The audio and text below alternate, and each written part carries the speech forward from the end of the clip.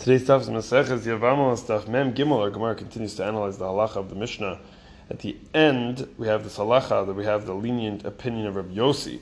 Kol hanashim yitarsu chutz min almana. We've been studying all along that there's this time period of waiting for somebody who wants to get remarried after a marriage that dissolves with a divorce. 3 month period of waiting. Rabbi Yossi says that is not something that needs to be done by women, except for chutz min ha'almana mipnei ha'ibul, except for a woman who is widowed, as opposed to divorced. She has to wait a time period because she is in a state of mourning.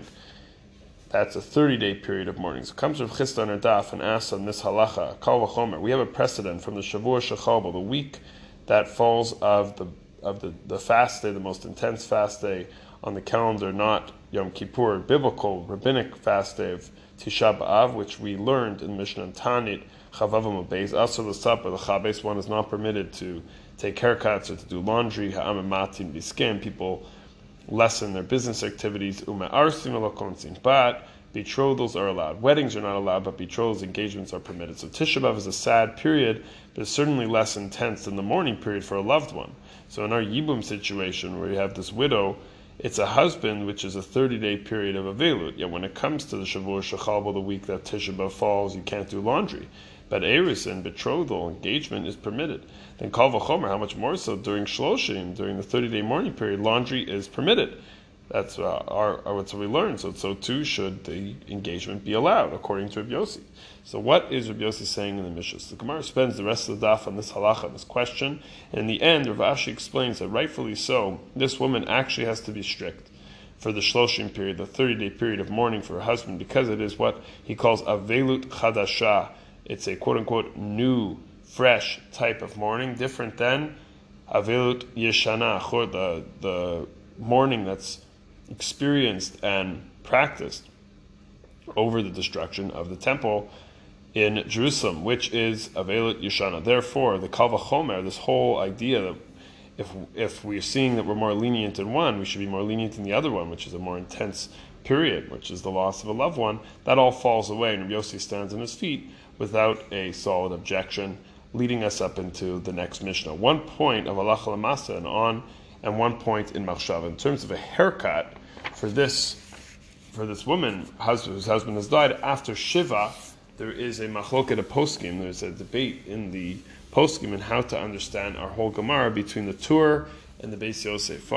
Winds up in Shulchan Aruch Yeridea Siman Shin Tzadik Siv Hey.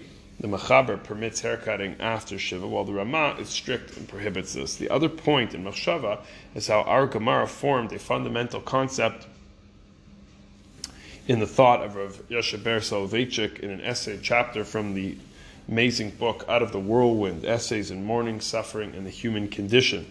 There's a whole chapter there on essentially analyzing the concept of our Gemara, Rav Ashi, of Avelut Yeshana, Avelut Chadasha. Avelut Chadasha, says the Rav, is also Avelut Yachid. It's the mourning of the individual, which is brought on by a death or a disaster that takes place in a family. In his words, Rav Soloveitchik's words, and quote, it is a primordial, instinctual, spontaneous response of man to evil, to the traumatic confrontation over death. The second type, which is also really Avelut Rabim, is public mourning, national mourning, is brought on by historical disaster and has no spontaneous reaction. So this Avelut is a result of recollection of events. And this notion explains why the intensity of the Avelut Chadasha, the new type of sadness, dissipates from Aninu to Shiva to Shloshim to the year, and it sort of tapers off as the year goes on after the death of a loved one, beyond, while the Avelut Churban, temple's discretion. We can't just expect people to feel and connect to this, so the Avelut, as we know, gets more intense, starts at the 17th of Tammuz, and so on, increases in intensity until the culmination of Tisha B'Av. So we can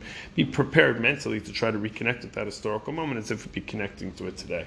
Here's the difference, though. Betrothal is allowed during the 3 weeks, even on Tisha B'Av, but not for the woman's mourning, the loss of her husband. In Rav Soloveitchik's words, in individual mourning, betrothal is forbidden. Man vanquished by death suffers self-degradation. There's no use in continuing the struggle. He submits himself to his cruel fate.